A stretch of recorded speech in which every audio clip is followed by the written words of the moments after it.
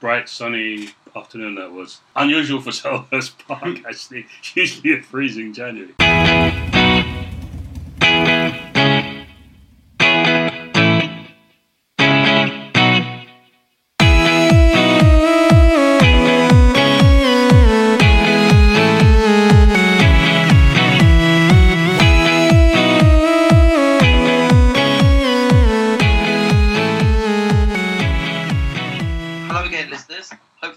As possible will continue to stay healthy, motivated and thoughtful on this latest COVID-19 review day, Thursday the 7th of May 2020.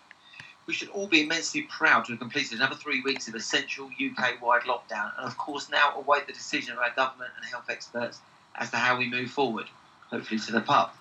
Myself, Ian Wallace and the Right Boys, Sim and Peter, remain delighted at the lovely reaction we've had today by E1 Daily Project, which has seen us ascend 22 years so far, allowing ourselves and you, the listening thousands, to relive the contractual ups and downs of supporting Spurs.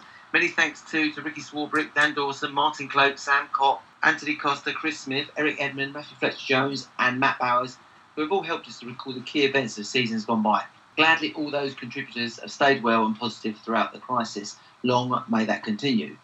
So, guest number 10 of the series is another South London-based Lily White who has followed the club home and away for years and years and still does now. So, no doubt he'll be suitably hardened to revisit the trauma of 1997-98 season relegation battle and 6 months of Christian Gross. Welcome on board, Bob Jordan. Bob, how are you keeping? Yeah, all good. All fit and healthy, fortunately. Good. And why have you agreed to punish yourself by engaging in talking about Spurs? Well, I've got kindred spirits that have also suffered along by me, by the sounds of it. So, yeah, I thought I'd take the opportunity and share some of my findings in following Spurs.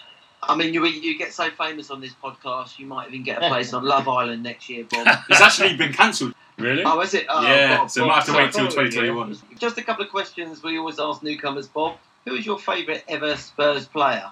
I've probably got 3 that I would go for. Initially, my idol was Martin Chivers. Wow.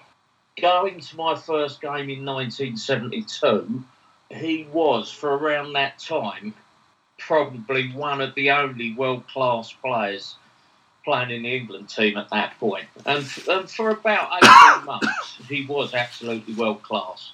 So, big strapping centre-forwards, really strong. I mean, I saw him in battles with David Webb, Eddie McCready. Remember that being one of my first games. And also, he had such a tremendous shot on him.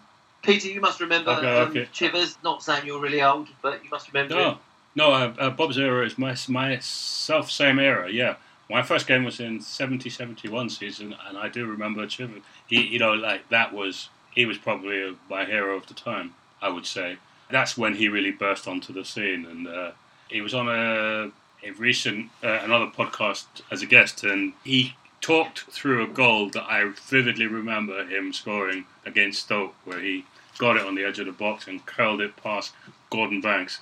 Bit of man love there as well. I remember his bronzed thighs in micro shots. We like to be metrosexual on this podcast.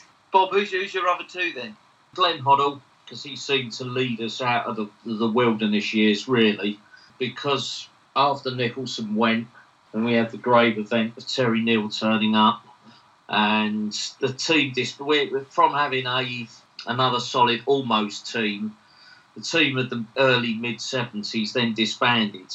And there was quite a lot of mediocrity floating around, much as probably the seasons that we're about to cover. And Hoddle was the one bright shining light. Him and probably Alfie Conn during his brief spell. And then Hoddle spurred us on to 2 cup wins. A UEFA Cup win before unfortunately leaving. But yeah, obviously seeing him at first hand, he's obviously one of the most gifted players possibly ever, and certainly probably the most gifted player I've actually seen play. That then leads me to Paul Gascoigne, who then followed on as the next hero, a Maverick this time. Boy, was he a fantastic footballer. He was a great footballer, wasn't he? And he sort of really dragged us out of some games, didn't he? Yeah, so I mean, again, he was sort of in a hodl position. We'd sort of lapsed, we'd dropped away from following on from the UEFA Cup win. David Pleat came in and then unfortunately departed under, I'd say, acrimonious. I'd say it's difficult circumstances, let's say. Yeah. And then we had Venables come in, and the following season he brought Gascoigne in. So that, again, it was a rebuilding process. And he was probably the cornerstone around that. One of my most memorable days as supporting Spurs is obviously the 91 semi, which Gascoigne just totally, utterly unbelievable in that. Which then goes on to that's probably one of my favourite days of all time. What would you say would you say that's your favourite Spurs moment, or have you got another? Yeah, and I'll probably also winning the UEFA Cup in '84. That was a tremendous game, tremendous night. For it to go to penalties and us win a game on penalties was another unbelievable night. Are you really missing winning trophies? Because Peter, I'm sure you've got questions to ask on this. Yeah, I mean, anyone who listens to this podcast probably knows where I stand on winning trophies, whether that's more important than finishing in the top four. I mean, everyone knows where I stand. But what about you, Bob? What do you feel about that? I'm probably the same as you, Peter. I would accept an FA Cup and a League Cup and a Europa League over getting in the Champions League. Yeah. I'd like to obviously be at the top table, but if you gave me a choice of over a 3-season period, if we got into the Champions League one of those seasons and then won trophies in the other 2 seasons, I'll be more than happy with that. Yeah, see, you and I are kindred spirits then on that. Yeah. I mean, like these Mavericks you talk about, they keep cropping up. Ginola, Gascoigne, Hoddle, Waddle. I mean, all these guys, they've got flair, and they're all always associated with Spurs. You know, that's what I grew up on, and it sounds like you grew up on the same. Yeah, same thing. Exactly the same. Yeah. I think the modern day fan is slightly differs. I think with the Champions League, but we talk about this a lot on here. So Bob, it's good to get your view on it. I do honestly think until you get to the quarterfinals, the Champions League is overrated. There's a lot of dross games in the group games. Yep. And yeah, there are probably more dross games in the Europa League. But I would actually settle for one season, winning the FA Cup and playing in the Europa League over getting in the Champions League. Yeah, them days I'm talking about, we were consistently winning things as well. Don't forget, we were the first team, we talk about Europe, to win a European trophy in the British Isles. Yeah, we were. Yeah, was it 63, the Cup Winners' Cup? Yep. First British team to win a European trophy. To get back to those days now. Anyway, let's crack on. So, like in our review of season 2012-13, back on the 2nd of April, when we shared our thoughts about entering the first season without legendary captain Ledley King, this campaign saw the club bid an emotional farewell to Gary Mabbutt, who served as centre-half for 16 years and 11 years as captain, having taken the armband on a permanent basis from Graham Roberts after Mabbutt's defensive partner moved to Rangers in 1986. Peter, how did you feel about Mabbutt retiring at the time? No, our feeling was that all good things must come to an end. You know, I've got in his case, I've got nothing but good things to say about him. Not only did he lift silverware in a Spurs shirt, but he put his body on the line consistently on a number of occasions. Everyone remembers Justin. Was it Justin Fashionews? John Fashionews. John Fashionew's elbow, which gouged his eye socket. You know, I can still see the horrific pictures of that. He's a genuine Mr. Tottenham, I think. A guy who overcame juvenile onset diabetes, where he had to inject himself every day, to become a top-level sportsman with those leadership qualities that I think have been lacking in our dressing room in recent years. And he managed to combine that with being what seems a genuinely nice guy. I don't think I've ever heard him say anything bad about anyone, even Gazza's craziness. So, you know, yeah, I love Gary Mabbutt. He seemed a bit of a mentor for him, though, Peter, didn't he, really? He did, yeah. And Gazza was a tormentor. He definitely was. Bob, how did you feel? Well, Gary Mabbutt was the season prior to him actually retiring. He only had one appearance, the 96-97, because he broke his leg early doors. Yeah, he did. And really, I think that led on, because I actually did go and check on appearances. 97-98, he only had 9 appearances plus 3 substitute appearances. The previous season, he had 41. Wow. So that really shows the guy's demise, unfortunately. He went from being the mainstay, the heart of our central defence, to coming back as a bit part player in what was becoming a bit of a shambles. Sim, can you give us some key facts of the season, please? Right, yeah, so as you said in your intro, we were in a relegation battle, a proper relegation battle actually. We only finished 4 points clear of the bottom 3. I mean, in my time, that's unthinkable, and there's not been that many seasons, really, that Spurs have been in relegation battles, have they? No. Well, the 93-94 we were as well. So we were sort of coming accustomed to it, from being middle of the table cup side to starting to struggle, not having cup runs. That was the start of the barren years, really. It was a very eventful season in terms of transfers. I think you could probably say that Teddy Sheringham finally ran out of patience with the club and what was going on the pitch. There wasn't really much chance of winning any silverware, was there? And so he moved to Man United for $3.5 million. Ronnie Rosenthal was another player who left, although he was never really a prolific striker, was he, Rosenthal? He went to Watford. Then, in terms of the incomings, we got two pretty exciting players from Newcastle. David Ginola and Les Ferdinand both came in for a combined $8 million. That's a reasonable statement if you have a look at it, but was Ferdinand a little bit past it, would you guys say? I think so. Newcastle had seen the best of him. I know we're going to go back to a game in the previous season. His performance and his partnership with Shearer. But you also look at the players around him. I mean, he had Peter Beardsley there, still playing behind the front two, threading balls through. You had Rob Lee, Ginola as well. All of those players would have walked in the Spurs side. Another key point at this time was Darren Anderton. Over the season, the 96-97 season, Anderton played 17 games. And I think it's probably no coincidence. At the time he had serious injury, Spurs did start to drop away. And he wasn't playing at the time. The 97-98, he only played 7 games. So although he had players such as Dominguez, who looked a lovely player, but perhaps flattered to deceive a bit, he was full of tricks, lots of skill.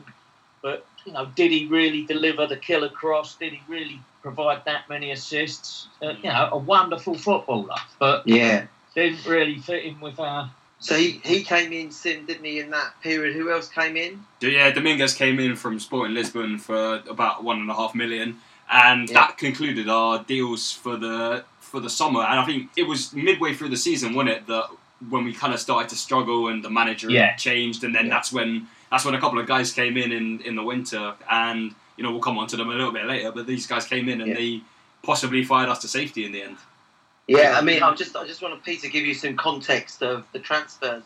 Over the season, we spent 12 million. Everton spent 5 million. Liverpool 1.5. Barnsley 3 million. Leeds 2. Newcastle 9. So there wasn't massive spending, But again, we as Sim said, we spent big that season. So we were obviously having a go, weren't we, Peter? Yeah, it seemed like comparatively those figures. If you're looking at those figures, we were. I mean, the outlay for Ginola and Ferdinand at the time considered quite a substantial amount of money. Was that 4 million for Ferdinand and 2 for Ginola? I think 6 for Ferdinand, 2 for Ginola. Sim? Is that right? Sim? Yeah, I think it was 8 between the two. I think it was 6 and 2. Yeah. Right. Yeah. They were big players, Ginola. That was a massive buy for us at the time. I remember being quite excited in pre-season, Bob. Before the season started, I felt, wow, that's a good statement. That was the year Alan Sugar came out with his famous Carlos Kickerball story and said, I'm not signing any Carlos Kickerballs. We signed Ginola anyway and Ferdinand. But for me, Ferdinand was hugely disappointing. Ginola was another flair player. He really did flourish under George Graham. But he was a flair player in a struggling side. Sim, and then during the season, we also had some other transfers, if you want to sort of go through the ones we signed during the season. Yeah, so one of your favourite guys, Ian Nicola Berti, came in over the... We'll come on to him a bit later. Over the winter, and he was heavily involved in a few very good performances towards the end of the season, which, like I said before, kind of saved us. Musa Saib as well, who Peter seems to quite like as well. He Yeah, seems... there was an elegance about him. One again that didn't kind of a little bit of flutter to deceive, but he just seemed to really be good on the ball, but he just didn't seem to go the full distance. The times I saw him, I thought, yeah, he looks like a bit of a player. It could be. I thought he was really smooth, moves the ball quickly. He was a lovely footballer. Bob, do you remember much about Yeah, Sonny? neat and tidy. Yeah, again, I'd probably agree with Peter, flattered to deceive a bit. Looked like he could have achieved an awful lot more. The big one was Jurgen Klinsmann coming back on loan from Sampdoria in January. I believe Alan Sugar had some less than complimentary things to say about him when he left, was it 2 or 3 years earlier? Yeah, brandishing the number 18 shirt on live TV. He said, I wouldn't actually use this shirt to wash my car. I can't somehow picture Lord Sugar out there with a sponge and a bucket of soapy water washing his car down on a Sunday Sunday morning. He did come from the hood in Hackney, didn't he? So you never know.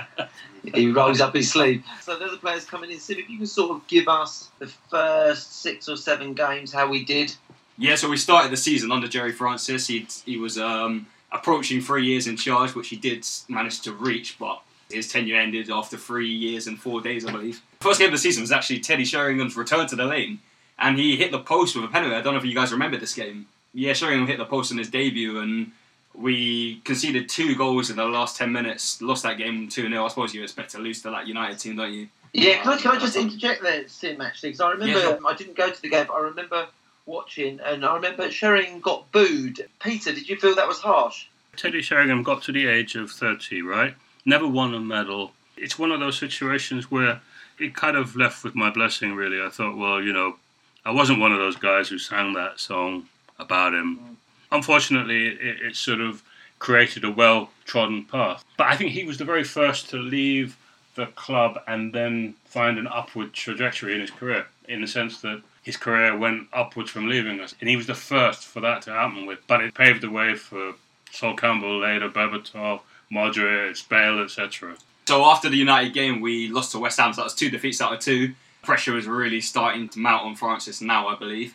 We suddenly went on to win 2 games, so we beat Derby and Aston Villa. Ferdinand started the season with 3 goals in his first 4, but then he didn't score again until, I think, April. He had a lot of injury problems in the season. He did stay at Spurs for quite a while, didn't he? And it's a signing that seemed to work out okay in the end, but like Bob said, maybe didn't quite hit the heights in Newcastle.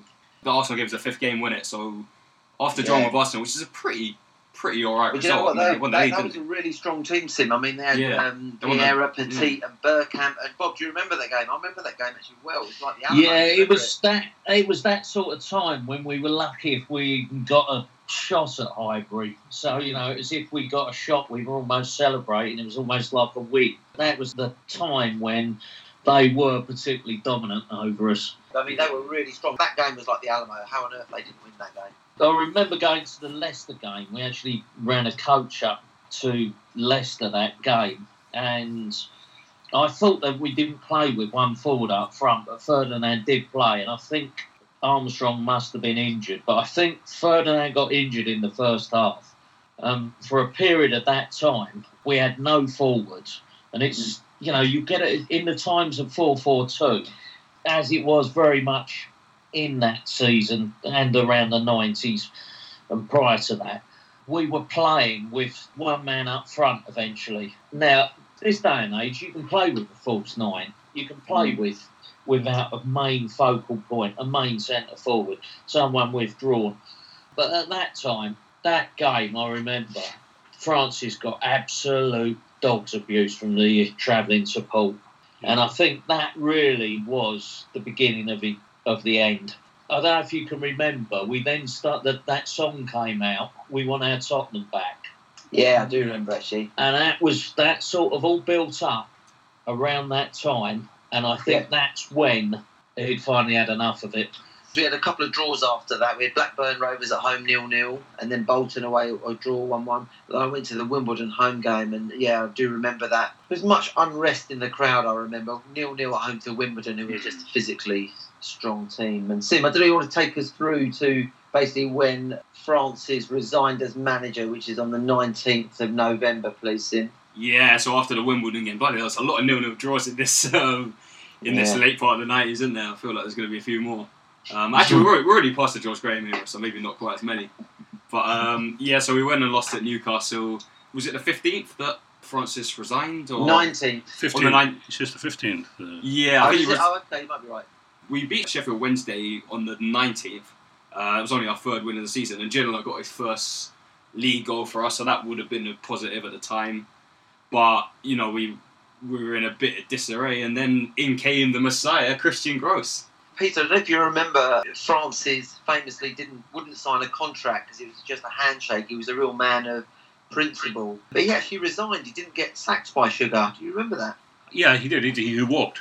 I suppose when we got him, you could say it was a military coup. Shocking. And then, as Sim says, the Messiah came along. Obviously, we know the famous thing of coming on the tube. Brandishing his one-day travel card or whatever. Yeah, and apparently he said, I want this to become the ticket to my dreams. Bob, do you remember him getting a rough time with the press straight away by saying that? You derided. Yeah, I mean, it was perhaps a little bit. Yeah, I mean, he tried to portray himself as a man of the people. Again, he was like a manager I'd never heard of from a minor league team, and it was a bit of a punt, I think, from Sugar. Just the fact he'd seen what happened with Wenger at Arsenal. He was sort of believing the hype about the foreign managers, and then he's got Christian Gross in, who was successful in a small league. Yeah. And, you know, it didn't really inspire anyone. One of his quotes was, "We must play a physical power game." And then that led to the tabloid headlines of Gross ready to crack the whip at Spurs. I will sort out Southern softies. I mean, that didn't endear him to the fans, really. We or did it endear him to the fans, Peter? Do you remember? No, I think, but in the media, like, he seemed to be painted as a figure of fun, really. When the Heathrow underground ticket thing seemed to come back to haunt him and bite him on the bum a little bit in the end. He didn't seem to me give out an air of authority and almost seemed a bit hapless in the end. I don't think the fans job was wanted too big for him, really, wasn't it? He'd come from a small Swiss side. Was it Grasshoppers or was it Young Boys he actually It's came Grasshopper, from? wasn't it? Yeah, It was Grasshoppers, yeah. Really, that's the equivalent of I'm going to say, an old second division side, i.e. a championship side. You know, if you're lucky, at best. So he's come into what potentially can be a bit of a cauldron and can be toxic. Sugar held Francis in quite high regard, actually, and I don't know if anyone knew this, that Francis received the best record over the first 50 matches of any Spurs manager. Sim, can you believe that? Yeah, I mean, I was looking back at some of his first season. It just seemed like it was a decline every year. I think he finished. Were we in a bit of trouble when he, maybe not like relegation trouble, but I think we'd had a bad start when he came in. Yeah, we season. had, yeah. Yeah, and he led us to 7th, but then the position kind of dropped every year afterwards. Yeah, he did take over from our dealers, yeah. Yeah, I mean, does anyone think that... I used to think he was a really good talker in press conferences, Christian Gross. Peter, do you remember him? I thought he'd come across well, but possibly, as you say, he didn't have that authority to deal with the English press. Yeah, I don't think he was really taken that seriously by the press. Like I said, like, it didn't give off that air of authority. Like, with someone like Wenger, you had that kind of like quiet, assured. No one knew who he was when he walked in. He would look like some kind of university professor or something. I think Bob's right. You know, Sugar was trying to replicate maybe that, but it kind of didn't work out for us. Graham Barnwell, who was the League Managers Association chairman then, he said that he was one of the best dozen foreign coaches in the world. Not Christian sure Gross. about that, Bob, you? No, not at all. Just to wrap this up, Sugar was very friendly with Francis, and he said glowingly about Francis that he would go on to make some other chairman a very lucky person, which is quite high praise from Sugar, don't you think? Never happened. Yeah, unfortunately, I don't think he did he? No, he's right off. I think he made a lot of money outside the game, and I think he kind of like was more concentrating on his outside businesses. I think he's kind of fell out of love with the game a bit. He's still coaching now, though, isn't he? Oh, is he? I think is he? I don't know if he's still there. He was at Palace, wasn't he? He's coaching pigeons, isn't he? He's pigeons. He's still doing pigeon racing. Is that what he did, Bob? Yeah. Brilliant. That was his stress relief. Gross got rid of a lot of players, or got them out of the squad. Like there was David Howes, Colin Calderwood. They started to sort of be, moved out of the squad. So I sort of felt quite positive at the time. But I just think he was very unlucky, Sim. And then after how did his first, say, 5 or 6 games go? We were right about the 15th. It was actually the 15th of November. So yeah, Jerry Francis went after a 4-0 defeat at Liverpool. Christian Gross's first game was a 1-0 defeat at home to Palace, who finished bottom of the league, so that's not a great start. He did win at Everton in his second game, but then lost 6-1 at home to Chelsea and 4-0 away to Coventry, which is not great, really. Andre Flo. Andre Flo gave me 9. Yeah, did he score a hat-trick in that game? Yeah, he was decent. I remember going to that game, but I remember that's the earliest I've ever left the game in my life. I reckon I possibly got back to Liverpool Street before the game ended. Wow. It was really dark days. I mean, it was 1-1 at half time. They used to always beat us, didn't they? He and Hasselbank just seemed to love scoring against them. They really did. But I think as soon as the second goal came in, such was the fragility of the team at the time, Bob, any sort of going against them, their heads would go down, wouldn't they? They would capitulate. We used to get overrun in midfield all the time. You just didn't have an awful lot of quality in the centre mid positions. Can I tell you who was the centre midfield at the time based on appearances? It was pretty much Nielsen and Howells. They played the most. Anderson played 7 games, and then Nicola Berti sort of came in. So we've said in previous podcasts that the Nicola Berti song is my favourite ever Spurs song. I was amazed you told me a story about this the other day, Bob. Yeah, it was on a coach travelling up north, and I can't actually remember the game. One of my mates, Danny O'Hare, who was particularly adept at writing songs, coming up with football songs, he managed to create this, and it's one of the ones that stuck. Oh, wow. Yeah. So that and Can't Smile Without You. He's never received a penny for it. So. It's a sad thing. But Peter, if we look back at that midfield, Raul Fox was on the right, Ginola Normie the left, and, as I said, Nielsen and Howes and Bertie and Anderson. What do you think to that midfield, Peter? Well, if you're comparing that with Gascoigne, Hoddle, Waddle, it's even Petit and Vieira. Bit of quality on the wings there. I thought, obviously, Ginola, great on the left. Real Fox, I see him bobbing down the right occasionally, but no real consistency. But it's like in the centre of midfield. In the days of 4-4-2, I think we were lacking there. Between the period 24th of November to the 18th of May, we were 17th or 18th for this whole period. I mean, we flirted with relegation, Sim. Can you sort of believe that?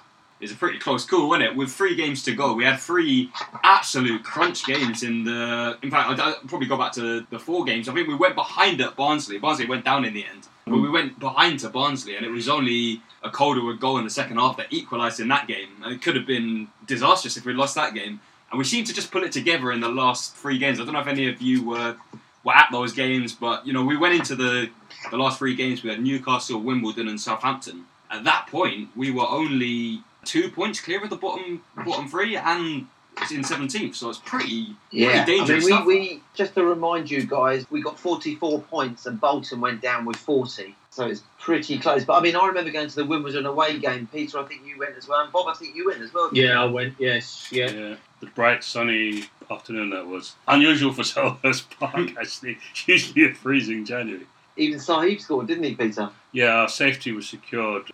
Sugar talked Klinsmann into coming back, didn't he? Invited him onto a yacht in Monte Carlo. Yeah, scored 4 goals that day. It was one of the games you couldn't get a ticket for love nor money. I actually ended up getting one off of the town and sitting in the Wimbledon, not the Homesdale ends, like the Sainsbury's end part. I remember sitting in there, which was probably 3/4 Spurs in there. It's unbelievable that a team of our stature and presence, a big club, just managed to avoid relegation. But we did avoid relegation that time. And I just wanted to point out something, that David Pleat was appointed Director of Football in early 1998. So that was sort of Sugar's big, attempt at becoming a bit more of a modern club, I think. Do you guys remember that happening, Peter? Yeah, I do, yeah. Because I always thought of to have a good tactical brain, David Pleat, and remember his 5-man midfield with Clive Allen at the top. We'll get onto that 87 team in due course. So I think we can wrap up the Premier League season. Bitterly disappointing. 14th. The year before we finished 10th, but just to escape relegation. Sim, how did we do in the Cups? The FA Cup first, please, and the League Cup. FA Cup, we got through the first round, beat Fulham 3-1, and then we went out after replay with Barnsley, drew 1 at home, and then lost 3-1 away. But I think we got the bigger prize in staying up ahead of them. Yeah, agreed. And the League Cup? Not that we should be bragging about getting one over Barnsley, but... No, correct. Correct, Sim. It was dark days then. Yeah, and then in the League Cup, we went through the 2-legged second round against Carlisle, went through 5-2 on aggregate, and then we went out at home to Derby in the next round 2-1. Pretty rancid season. So in true YE1 style, can we sort of sum up the season in a couple of words? Sim, how would you sort of sum it up? A gross shave. Ooh, I like it. You're obviously the journalist amongst us. Peter, how would you like to sum up the season? Rescue mission or sugar daddy? Bob, what you got? Oh, I didn't know this was happening. Well, I think probably my drinking increased during that season. So that's all I can probably say. At that time, the game became incidental. It was more about the event of going to the game, seeing your pals. It was a dross season. Yeah, Christian Dross, you can have that. Yeah, all right, Yeah, Christian like Dross. that. I just want to wrap it up because I had prepared for this one. The kit was pony and we were pony. Oh, yes, yeah. That was some of the worst kicks we've ever had. Yeah, it was as well. You're right. No, Dark days all round. Sim, Yeah. you were lucky. You were lucky not to be part of that. But anyway, guys, Bob, really appreciate your time on the podcast. Your debut. I think you've done very well. Did you enjoy it, Bob? Yeah, very much so. Very much Good. so. Well, hopefully you'll come back to review another turgid season. And Sim and Peter, thank you, guys. Cheers, guys. Cheers, guys. Yeah. Cheers, Thanks guys. Thank you Thanks very for much. listening, everyone. See you again on YE1. Thanks, guys. Bye.